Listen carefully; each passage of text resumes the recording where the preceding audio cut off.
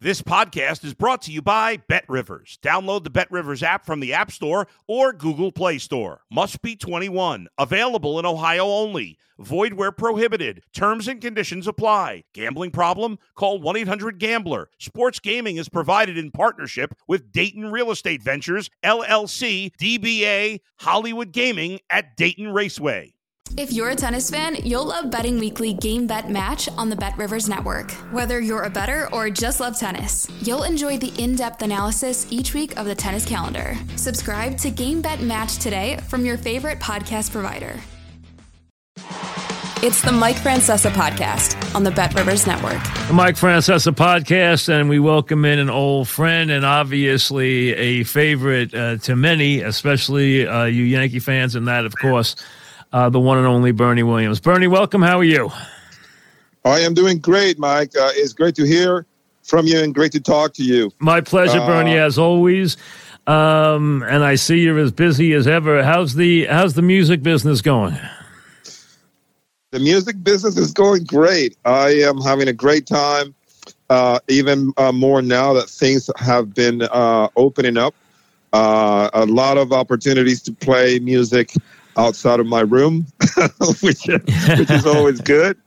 But it's going great. I'm becoming a better musician with time, and I'm more comfortable playing in front of crowds, which is always a good thing. I've been all over the place, playing in Chicago. I played in L.A.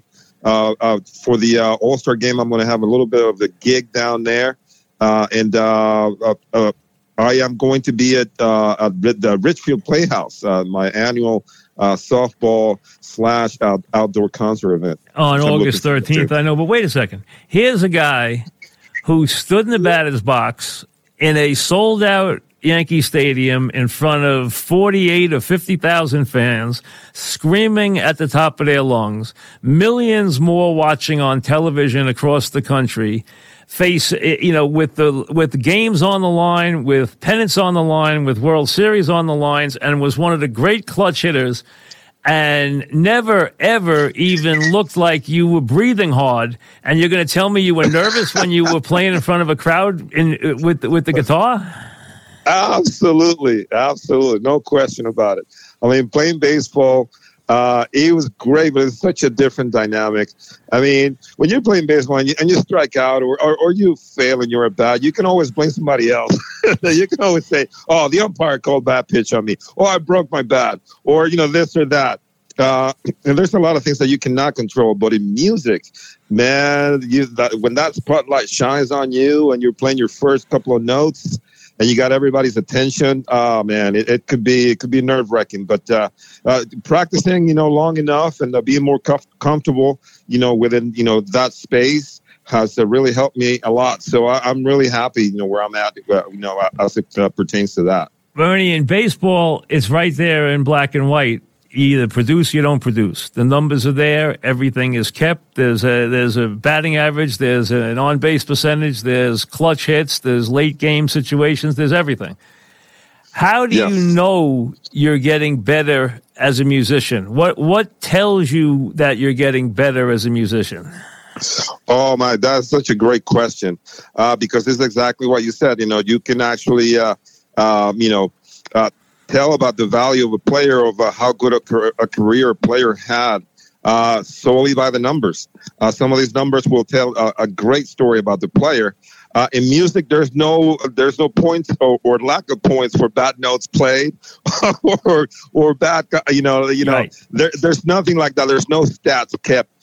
So the way that I measure my success is through the places that I play and the people that I play with. I mean, if you have a guy like Bruce Springsteen saying, or willing to put in his name with me playing on stage, he's not going to try to embarrass himself. So he's going to try to associate himself with people that he believes that have some kind of talent. Mr. Paul Simon, and the list goes on. James Taylor, and on and on and on.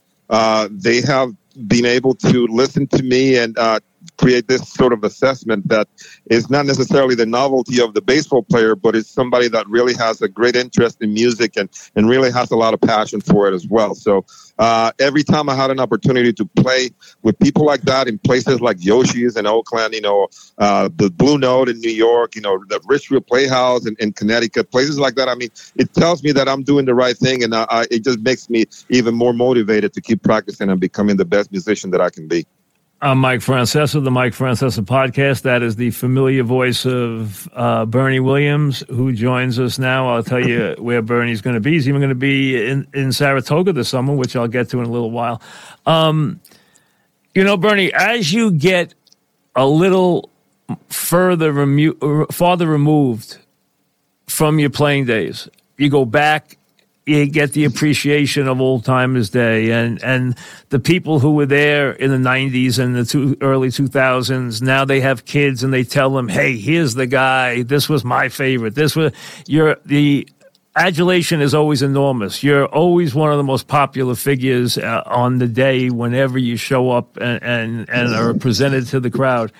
As you get farther away from it, what do you appreciate most about what you accomplished? I mean, that's an awesome question, Mike. And my answer to that is that I appreciate, going back and looking in hindsight, the way that we were consistent year after year. We created a culture and an environment in that clubhouse with the Yankees, the years that we played that were, I haven't been able to see other places, or very few places that can equal, that camaraderie, that just environment of winning and everybody buying into the same philosophy, with Joe Torre at the forefront leading us. It was just an incredible experience. And, we were talking about numbers. The numbers showed, over that span of time, how great that team was. And it became sort of we all know how difficult it is to win championships, especially in this day and age, with people moving all over the place. We created an environment in which it was expected for us to win. And if it didn't win, we had a bad year. I could not see any team, very few teams in the history of the sports that you have that sort of expectations. But it was because of the team was that good for such a long period of time. And that consistency is one of the things that I really appreciate. And the fans appreciated that as well. Every time we go to Old Timers Day, they do appreciate, the fact that we had that great run, and it was highly entertaining for them.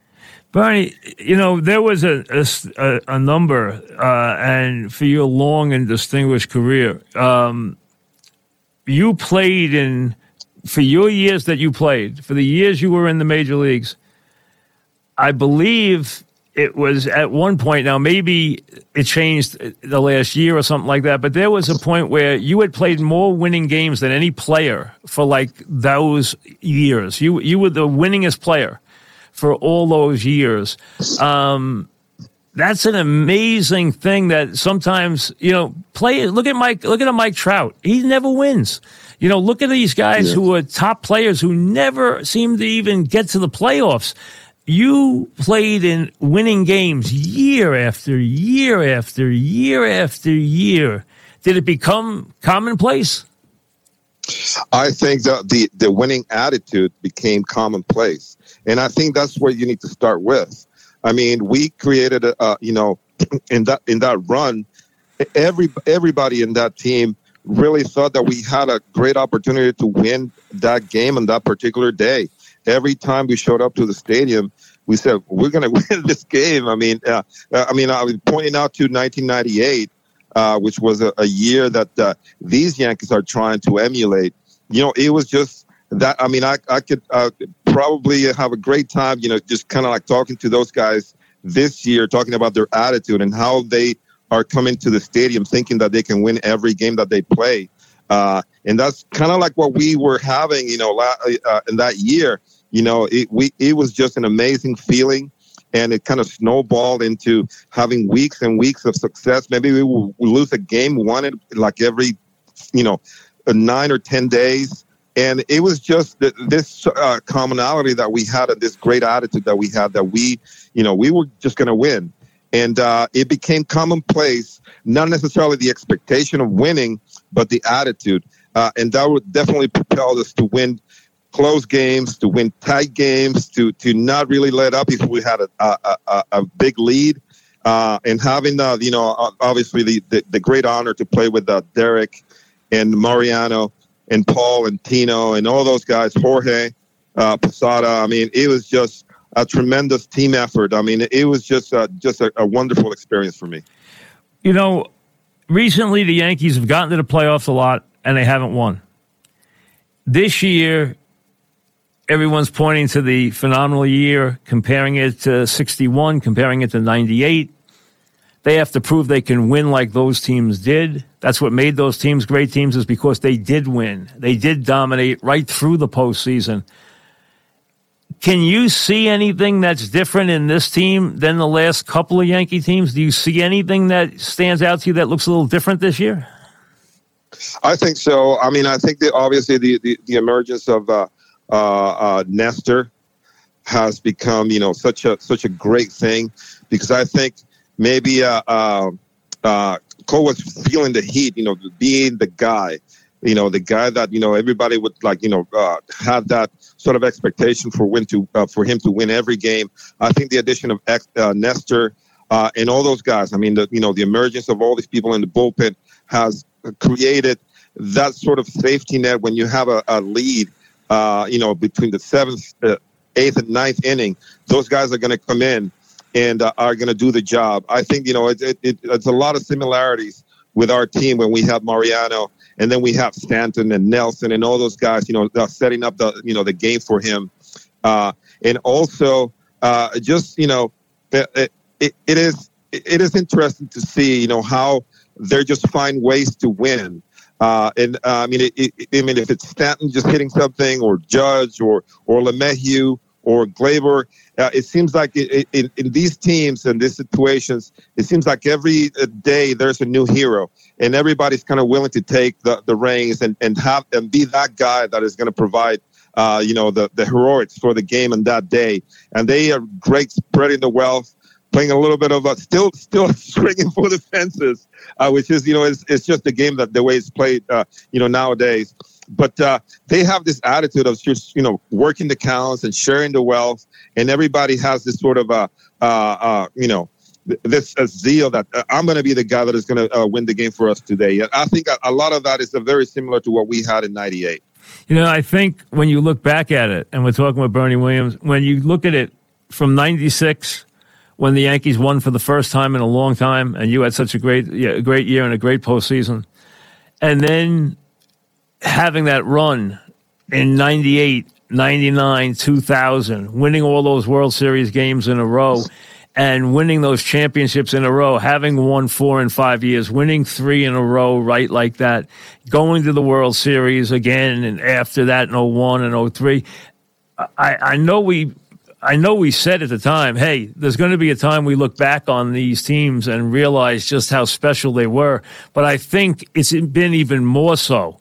It just shows, look at it, the Yankees have been to 1 World Series in 20 years. They won in 09. They haven't been to a World Series since 09. They've only been to 1 World Series since 03. We knew we were looking at something special, but when you realize, your team's won, all those, won 12 straight World Series. 14 straight World Series games in a row. And things like that, which just were utterly remarkable. Won 4 in 5 years, won 3 in a row. And now you look and see how hard that really was to accomplish. You realize just how special you and those group of guys were. Yeah, I totally agree with you, Mike. You just kind of like, again, just pointing out to the culture and the environment that we had. I think, obviously I've said this a million times, but we got to give the front office and Mr. Steinbrenner and everybody over there that had, the decision to make of keeping us together, Cashman. They kept the core of the team intact, for the most part in those years. And I think that spoke volumes about, their ability to spend money, one, And two, they're, obviously creating this environment where you didn't want a lot of individuals playing on that team. We had a lot of team players that were able to spread the wealth. And I think, if I could go back to the Yankees this year, I think there's a lot of those similarities. And obviously, knowing that they have gone through so much adversity, this particular group they have been so close to being, in the World Series, and they haven't been able to do it. So I think, those bad experiences of coming up short have definitely had helped them this year, because they know how it feels to not be able to get it, to get it through. So I think, they knowing that it's not like they're taking anything for granted. And I think a lot of that attitude has been very helpful for them this year as well. I asked Joe Torre once, I said, Joe, why do you think Bernie's so good in the clutch? And he said, I think Bernie has a pace and a motor, he said, that I think is a perfect timing and a perfect sense of proportion for that during the postseason, that you never got really hyped up. You were able to slow everything down. You took things like at bats and were able to be very calm in there. And, that was the way you always were. Like Joe would say, hey, Bernie could, you'd be looking for him and he could be nodding off in the when we're having a meeting or, lying on the couch somewhere. But you know what? I think that's why you were so good in the postseason. Do you think it was the ability to slow things down that made you so successful? I think that had a lot to do with it. The ability to slow things down is one thing. Also, I would like to mention that, as I kept myself sort of not getting too excited when things were going really well, at the same time, I didn't get too down if things were not going as well. So it's just trying to keeping that level head and sort of like that neutral mentality where you are kind of thinking ahead to the next at bat and not really to put yourself in a position to celebrate too much when you're doing well, because then you're starting to forget, that what lies ahead. So I think those two things were really helpful, being able to slow things down, taking a deep breath and taking command of the time that was allotted to me to do these things. I think, the game has gone into this sort of attitude of trying to speed up the game because obviously the times that we're living. But there's something to be said about taking a deep breath and really focus on what you have to do in real time. That maybe years ago was nothing to really worry about. But I was one of those guys that would took my time. And if I did not feel ready, I would just be the first guy to call timeout and say, hey, I need to reset my mind and get ready again. And I really make no qualms about that. So, taking control of the time that I was and being in the moment was definitely one of those things that helped me. It's funny. I remember mentioning to you, I said, they should speed the game up. Don't let the batters step out of the box. And you said to me, no way. That's a tool for me. That's important.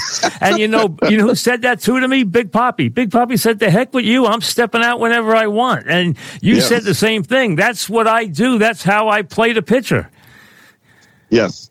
Because I think it's just a battle for time and controlling and being, being in ownership of that time that you are in the batter's box. And to me, the one thing that I would definitely feel a lot frustrated, at the course of the game was if I would go through an at-bat and I noticed that after the at-bat, I was not mentally prepared. I didn't have my thought process in place. I was rushed to do something. And going into those at-bats, coming back from them, I will feel the most frustrated because I knew that it was just a matter of taking control of that time and making sure that I was 100% in the moment to be able to execute, the way that I was expected to. Those at-bats were, for me, the most frustrated, man. But for the most part, I was able to, take my time And I remember some of the umpires were trying to get me to go in the box. It was like, hey, man, this is my time. I need to do this. I'm not trying to show anybody off, but this is what I need to do to be ready. Two things with Bernie Williams. I want to mention two appearances. One, the charity event, the softball game. First, he'll be at the Ridgefield Playhouse in Ridgefield, Connecticut on Saturday, August 13th.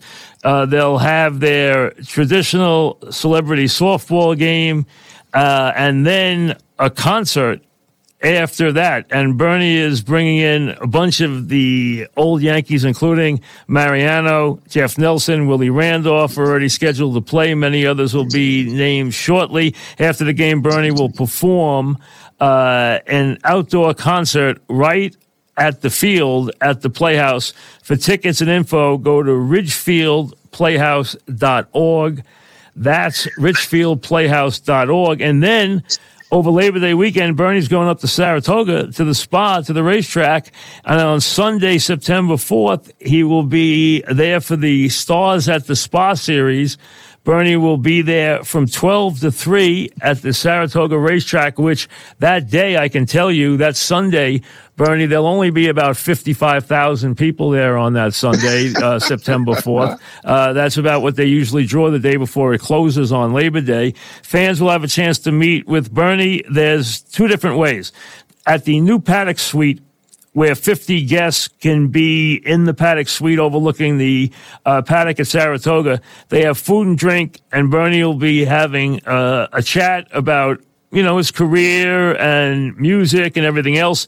There's also a ticketed meet and greet at the Jockey's Silk Porch that includes photo opportunities and signed headshots. So he'll be at 1 from 12 to 2, limited to 50 guests, and then the photo and autograph session from 2 to 3 at the Jockey's Silk Room right there at the legendary spa. So Bernie will be up there, and like I said, there'll be a small crowd of about 50,000 to welcome Bernie that day at the place. So you'll enjoy it. It'll be jam packed. So you can see Bernie up there over Labor Day weekend if you're planning to hit the spa sometime over the final days of summer. So Bernie's keeping busy, and I understand that you're in the wine business now. Yes. The people from Millbrook Wineries up in Millbrook, New York. It was the oddest thing. I just showed up there last year. I was just riding my motorcycle, just kind of like taking the scenery. Coming from the CIA, the Culinary Institute of Poughkeepsie, took a sort of a reroute getting into Connecticut, and I just kind of ran into this winery, and I was like, let me just take a look and see what it is like. There was some music there. The place was beautiful. And I guess I had an opportunity to talk to the manager. The manager had an opportunity to, sort of exchange information. One thing led to another. We got Steve Fortunato involved. And guess what? Next thing I know, I'm blending some reds. And I'm coming out with my own Bernie Williams blend. And then we launched it a couple of weeks ago in a concert outdoors. And it was just the greatest time. It was just incredible. So do you get heavily involved now? Have you gotten very involved in the business? I'm heavily involved in the drinking part of it. But other than that, making wine is it. I definitely was able to understand a little bit of the process and gain enormous amount of admiration for the people that do this for a living, because you have to deal with so many things. Baseball players have so many variables that they cannot control. Talking about winemakers, you're talking about weather, bugs, everything that can interfere with a whole vintage of grapes. And they have to find that consistency. This is probably one of the hardest jobs that you will ever have. Trying to be one of the best. So yeah, definitely a lot of appreciation for those people. And Old Timers Day is around the corner. How about that now? As the years go by, you're used to any player who plays on it. You guys played in front of full houses every day, and you were used to playing in front of 50,000, huge ovations. Now that isn't so commonplace, Do you get a kick out of putting the uniform on like on Old Timers Day? Oh my goodness, yeah, absolutely. There's no doubt about that. And I mean, I'll tell you from two perspectives. One, when I was a former player. When I was a player, and now I'm a former player. But when I was a player, I used to see those guys coming in, and they would be like, wearing, normal clothes. Get, like Mickey Mantle, Whitey Ford, Moose, Hank Bauer. You see all those guys coming in their, the normal clothes. As soon as they would put the uniform on, you would see them they were like the back in the 50s, and just kind of teasing each other and just having a great time. And I kind of like had a little bit of a kick out of that when I was playing, but now I totally understand, the whole dynamic. Like a lot of nicks and pains, it's like all these post-playing thing, two knee operations, 2 bad shoulders. And it's not ideal to walk around every day, dealing with, a certain amount of pain and whatever. As soon as I put that uniform on in Old Timers Day, everything disappears. It's like I'm 26 again, and I just have the best time. Just really feeling the warmth of the crowd, and all their appreciation, and just having an opportunity to hang out with all these players. We're kind of like the new generation of relics. The Yankees of the 90s. We're the ones that they call now. To do all these things. But I try never to miss a chance to do that because it's just a great thing. It just kind of takes me back to all those years that some of the best years of my life that I lived back in the 90s. And, listen, you also, no one knows if they're going to be someone who's that kind of crowd favorite. You are an enormous crowd favorite. You gave them a lot of thrills, a lot of victories, a lot of championships, but some guys just connect. You connected with the New York crowd. They loved you. Yeah, I think I connected with them because ones that I never really took for granted, the fact that I was a New York Yankee. As a matter of fact, I even took it more to heart when I knew and really started realizing who I was trying to fill the shoes, in that position. When you talk about trying to be a guy that is playing the same position that Joe DiMaggio played, that Mickey Mantle played, like Mickey Rivers played, all those great Yankee center fielders. To me, it was just such a great honor. As I got older, I really got to appreciate it even more. It was just an incredible time. I was just so fortunate to be a part of that organization. Still am, and just to spend those years playing. People play for some time and never get an opportunity to even sniff the postseason. And it seems like every year of my career, I was involved in some postseason activity. The playoffs and the World Series. So it was just a great honor and such a great pleasure to be part of it. Well, listen, it's always a pleasure to talk to you. It's amazing how many years have gone by. It really is. But again, enjoy the summer. I know you're doing well. I'm glad everything is good. And we'll see you along the way. I'll probably bump into you before you know it. And, it looks like we'll have a busy October at Yankee Stadium, so I'm sure I'll see you there one time or another. Absolutely, man. Looking forward to that. Thank you, Bernie. So much. Thanks very much. Care. Take care. Absolutely. Bernie Williams. You're listening to the Mike Francesa podcast on the Bet Rivers Network. One thing in closing, and we thank Bernie Williams for his time. A couple of weeks back, I got an email. And the email asked me, who did I think, all the team sports included, who did I think was the most underrated player of the past 50 years? So that's the 80s, the 90s, the 2000s. Well, let's go from 1970 to 2020. That's the 50 years. The most underrated player. And I gave it a lot of thought. And what makes an underrated player? Can he get no attention? Did he get some attention? Did he maybe not play in the biggest market?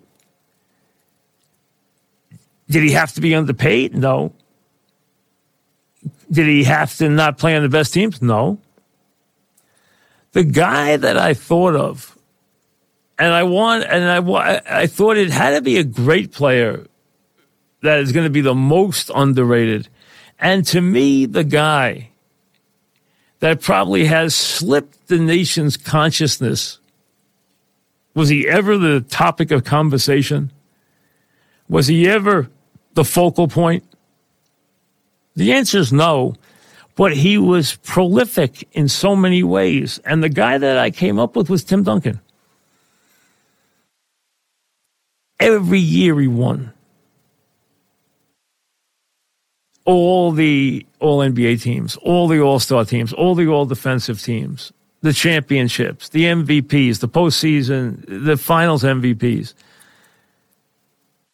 But he never was a guy who had any sizzle, never was the guy who was talked about or debated nationally,